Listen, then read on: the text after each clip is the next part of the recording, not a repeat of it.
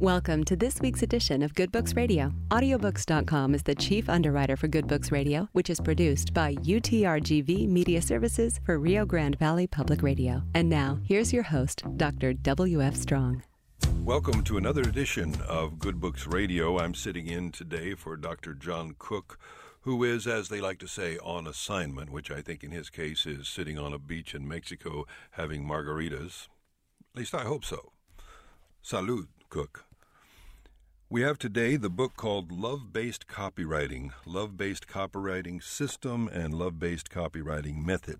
Sounds like an unusual title, right? But let's just look at what it is, and here I have this little introduction from the book itself. It says, do you hate the way sales and marketing copy make you feel? Salesy, inauthentic, hypey, just plain, well, icky. You're not alone.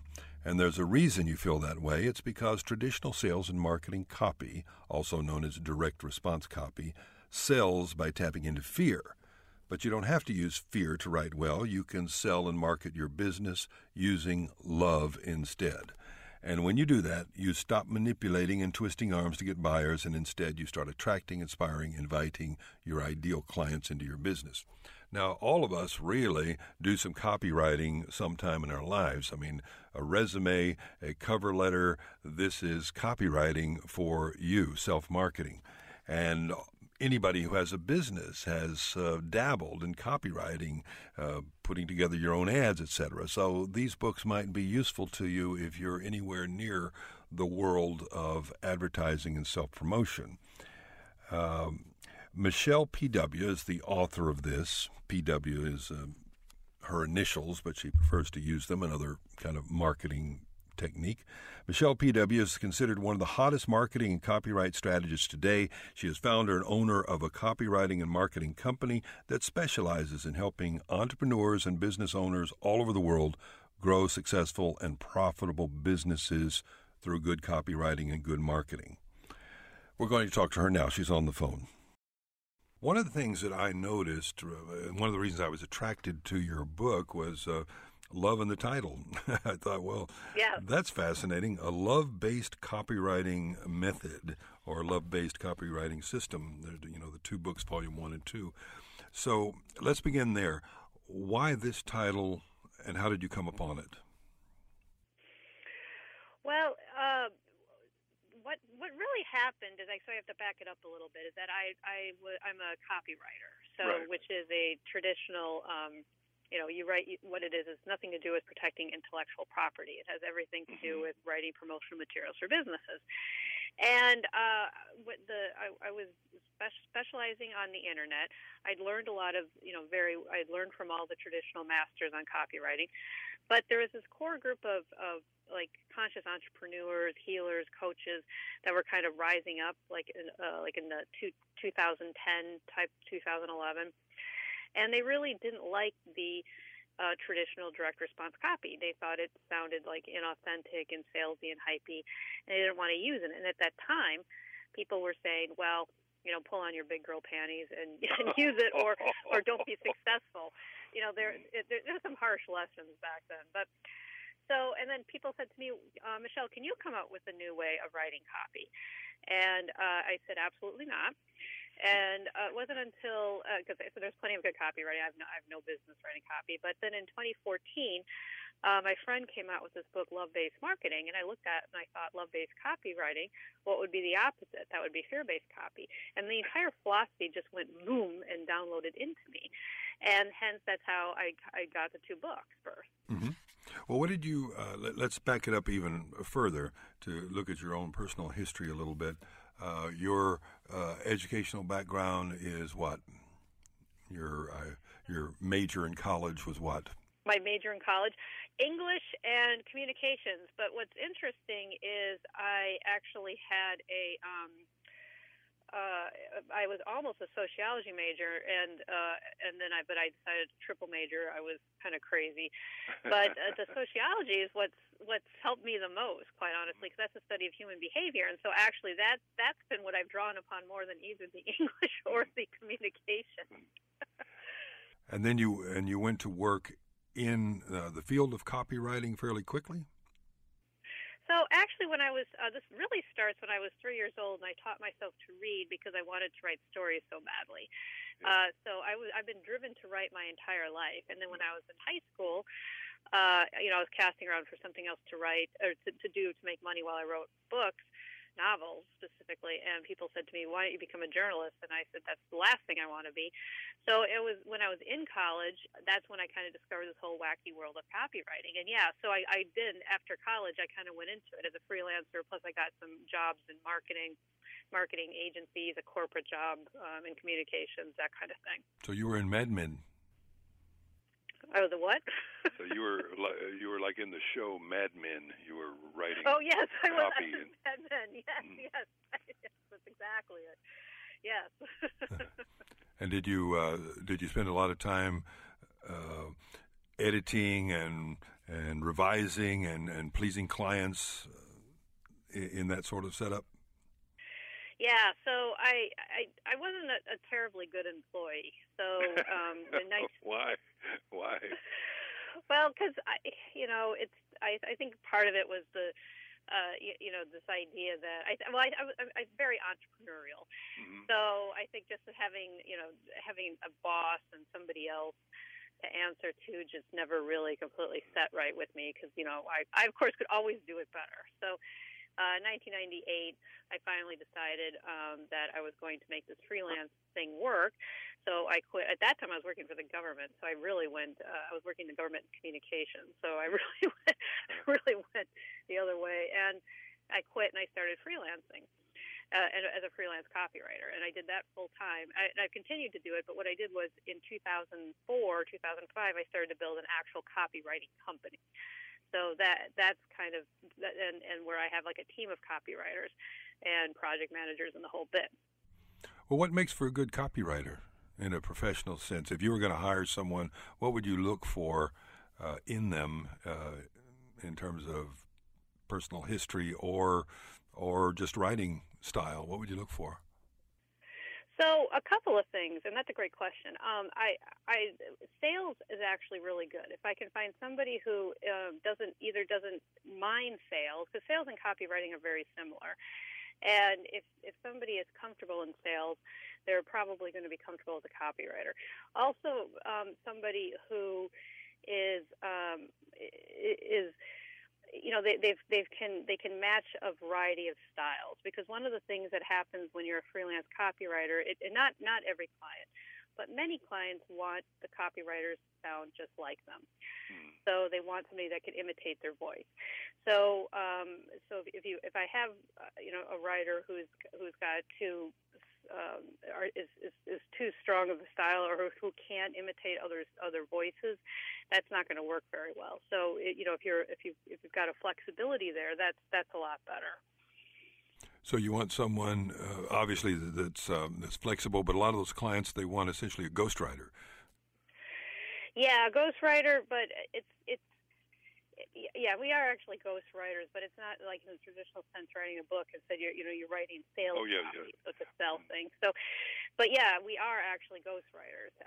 So in a lot of ways, and they do, especially the market that I serve, because a lot of these people with the love, the conscious entrepreneurs, they're very, very much want their voice out there. So they are very sensitive to this. And not everybody is like that. Some clients don't really care, but a lot of them do. So it really helps to be able to just really get into their voice and be able to imitate it. The word that I see a lot here in your book is authenticity. Yes. People want, and integrity, yeah. And maybe that's part of why they're so attracted to having someone sound like them, because then it feels more authentic to them. Sure. Yes. Can you give us examples of, before you wrote this book and your life as a copywriter, what sort of companies did you work with? So I've really worked with a lot of people in the gamut. Like I did some work with Whole Foods, with Avnet Computer. They're a big technology company.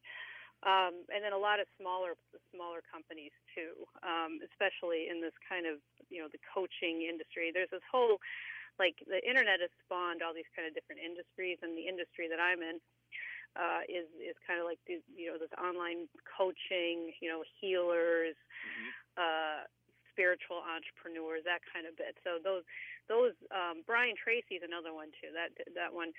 So I did a lot of work for him as well. And so that's where a lot of my clients in the last 5-10 years has really come from. So you have to create, obviously, for that market. Authenticity is clearly, absolutely important. It's paramount that you have interpersonal warmth in your styles, so that you can reach out and connect deeply with people. But how do you do that? What are your rules? So first off, you have to really know who you're talking to, and writing to one person. So you don't want to write to a group, but one person, one specific person. And the more specific you can really make them, I know and that's the thing. This is one of those things. This is one of those pieces of advice that just sounds counterintuitive. It's like it feels like, if I'm writing to one specific person and that person isn't me, then why would the copy sound like it's written to me? But it does, because you make it, you're being specific in the details, and the details is what really draws in the connection. So so the first thing to do is to really help the clients get clear on who their ideal clients are. Now, some clients know this, but a lot of them don't. Or they've got kind of this vague, hazy sense of like this kind of over big sized demographic. So narrowing it down as much as possible to an ideal client group, and I like ideal clients because I like the problem. Like another word that's thrown around a lot is niche, and the problem with niche marketing is, again, niche sounds like a group. Ideal client is a person. So the more we can really picture a person at the other end of what we're writing, and then I think that just makes everything better for everybody, because then you're not writing to like a mass. You're not thinking of your clients as walking wallets. And if you can really feel like who they are, what's keeping them up at night, what are their goals, their dreams, their core values, the more you can really feel like you know that, the more you can write it, and the more authentic it becomes. Do you have an example that you can share with us of a good example of connecting well? So one of the things is like I'm trying to think of a piece of copy, but think of it as like kind of like almost like a love letter, I would say. So if you're writing like a love letter to your client, if you want to do this yourself, and in terms of the thing is it's interesting. That's an interesting question, because I think everybody would find the copy connection differently. Because for somebody who, if you're the ideal client and you're reading it, and it's done correctly, you will feel connected to it. But somebody else who's not an ideal client actually won't be connected to it. So that's the thing. It's not something that kind of works over all groups. If you do it right, you're going to repel as much as you attract. Oh yeah, I think of your example of writing the love letter, because if you're in love, it's a beautiful thing. But if you're not, it's something that makes people want to gag. Say, oh my God, that is so bad. Responsible for a lot of bad poetry in the world, love. But meant a lot to the person who got it, at the time. As I was reading your book and your examples, I thought, this isn't something that's only for people who are, in business. Everybody at some point in their life is writing copy. Yeah, and I love how you say that, because I've actually wanted to expand this more into actually love-based persuasion. I feel like that's what this is really more about. And because as human beings, we live in communities, and persuasion is part of how we communicate. And it's not just like persuading somebody to do something that they don't want to do, or to buy a product. You're also persuading your kids to go to bed at a decent bedtime. Now, on the other hand, you can say you are persuading them to do something they don't want to do, but you want them to do it. But but it's this idea that you can persuade. Now, in order to persuade somebody, you have to tap into people's emotions. If you want somebody to take action, you must tap into their emotions, and you have a choice. You can tap into what I call love-based emotions, which are love and connection, joy, happiness, all of that. Or you can tap into fear-based emotions, which is fear, anxiety, anger, grief, though grief doesn't persuade very well, shame, guilt. All of that is under fear-based emotions. And you have a choice. You can, depending on how you choose, is what you're going to do. And so one of the things that I really like the idea of spreading the word out there is how we can really persuade, or sell more, persuade more with love versus using fear. Yeah, well, fear works well in persuasion, but only short term. There's a classic study you remind me of done years ago when they were trying to determine whether children responded better in dental care to the fear of dental disease or just the reward of having nice teeth. And they found that they showed these kids, these horrific films of people with, black gums and gingivitis in advanced form, and teeth falling out. And then they showed people with really white teeth and, being loved for their white teeth. And they found that short term, the horrible films of people with teeth falling out was effective in getting kids to brush their teeth. But after about 3 days, it reversed, and they just said, "Oh my God, that's so horrible. There's nothing I can do." and so they responded more over time to authority and positive reinforcement of white teeth. Exactly, and that's the thing, because the fear, especially that, it went so overboard too. I mean, because those images, I know exactly the study you're talking about. But our brains are designed to shut things off. So we're designed to actually shut off fear over time and not remember the fear. So, and nobody wants to tap into fear. I mean, think about it. When you want to buy a product or a service or whatever it is, you want the transformation. You want the hope. I mean, even if it's a pair of shoes, you're buying, something that's joyful, that excites you. Hopefully, maybe sometimes you're buying shoes because you don't want to. But, it's an expensive kind of hope sometimes. Exactly. Yeah. So so why people really buy really is on the love-based side, and so that's why a lot of sales copy and a lot of persuasion and a lot of sales techniques feels really icky to people because they mix in the fear, they mix in the shame. Shame's a huge one that is used a lot, and they mix it in with the love-based emotions, and then it just all feels really icky. So that's why. But if you kind of leave the fear-based emotions out and just focus on the love, you can totally do it. You can totally make money doing it, and it can be more effective over time, and it can build your brand better as well. Well, let's suppose that I were coming to you as the director-producer of Good Books Radio, and I was saying, okay, we need to write some really good copy to produce some internet-based ads so that we can obviously increase our listenership. So how would you begin with me as your client? What would you need to do to begin that work? So first we would talk about your ideal clients, and so we'd be or in your case, your ideal listeners, and get very deeply into why are they listening? What's keeping them up at night that they're the problem that they're having that listening to the show will solve. And then once we've got that connection, your offer, your message, then it's a matter of kind of figuring out some interesting ways to test and tweak for that internet marketing, like based on where you're going to do it and the kind of the standards. Like right now, Facebook ads. I do know sometimes these really long story-like ads work, and then sometimes they're short. So, that's the other problem with the internet. Things change so fast constantly. But knowing that key message, and then being able to then take it and put something around it. I mean, stories usually sell. So so sometimes you can do a campaign around that, but that's what we would do is we'd kind of start with the basics and the foundation, and then come up with a few ideas to test and tweak to see which works better. Do you like your copy to be, at least from the book, I am guessing from what I see that you've written is you like kind of short and tight for the most part, right?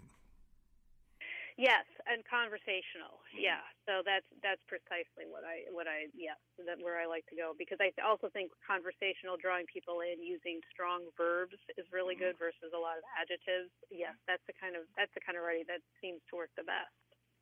What is bad when you run across in a magazine and you're reading copy and you go, oh my God, what makes you say that? What is generally the problem? 2 or 3 things that you see that, oh, that's terrible. Oh, usually it's in a lot of cases it's adjectives. Like I'm thinking, so they use too many adjectives, or they're using really mushy, what I call mushy words. Like I really like words, and I think the most effective are ones that really can paint a picture in your head. I mean, that's really what we're supposed to be doing, and strong verbs is a great way to do that. If you start using too big words, that don't put a picture in, or kind of like mushy ways of explaining it, then nobody knows it doesn't connect, because it's so broad. And I think and a lot of times for these I'm thinking of a lot of entrepreneurs who do stuff like that, and part of it is fear on their part, because they don't want to, they're afraid of being so specific and really drilling down and getting their ideal client. Because and it's fear, because it's like, well, but I can help all these other people, and I want their money, which is totally understandable, by the way, and totally human, and there's no judgment.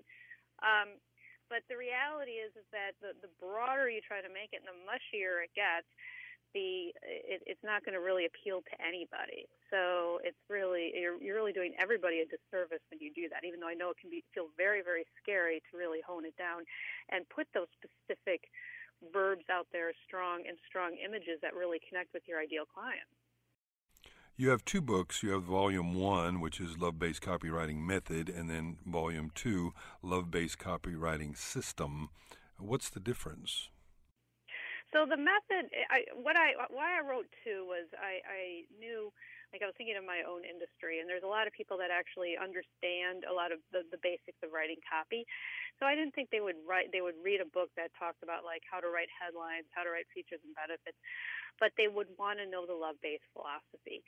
So the love-based copy method is really more about the philosophy, and it's about the sales triggers, that kind of thing. It's more of a high-end view of how you can really take fear-based stuff out there, like how we may have learned through selling through fear, or persuading through fear, and change it to love. So that's also a really good book if you just are interested in the philosophy and the method.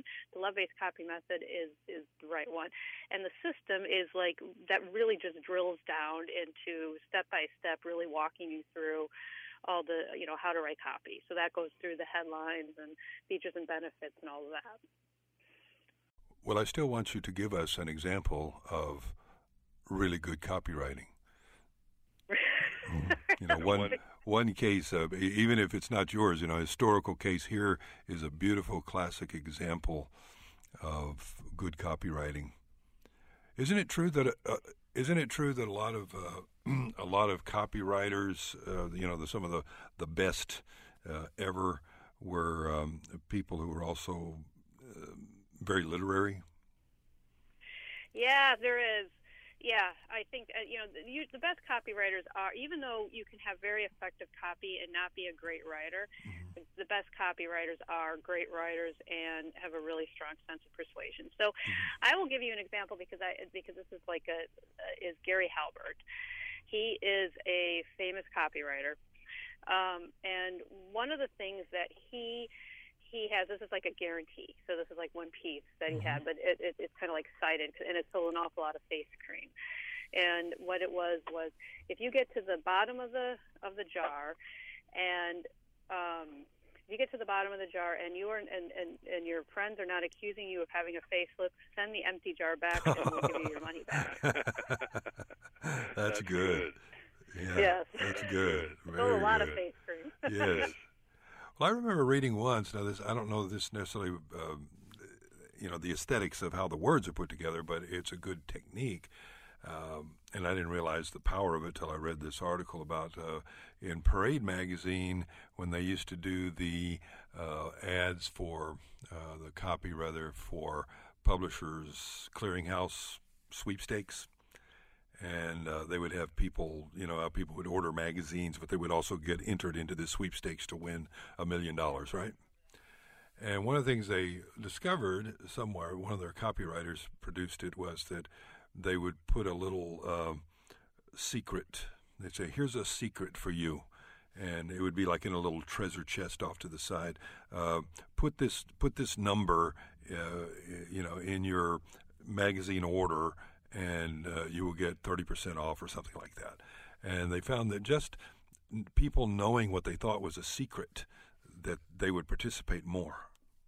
Yes, that's true. People like that, secret or overhearing something. So listen in. That's always good too. Like listen in, or anything like that. Any kind of exclusivity, it can work really well. That's very true. And I remember reading that, and it kind of shocked me. I said, "Oh, so it's not the 30%; it's the secret." It's the secret. I know. Yeah, that's wonderful. Well, and they also think, because it's not only it's a secret and it's a treasure chest, but it's also the idea of it is that it's a special.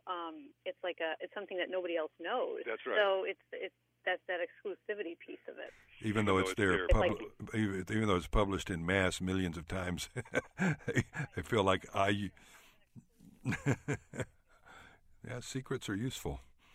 We have just about 3 minutes left, so I wanted to give you an opportunity to talk about anything that you feel we haven't covered sufficiently.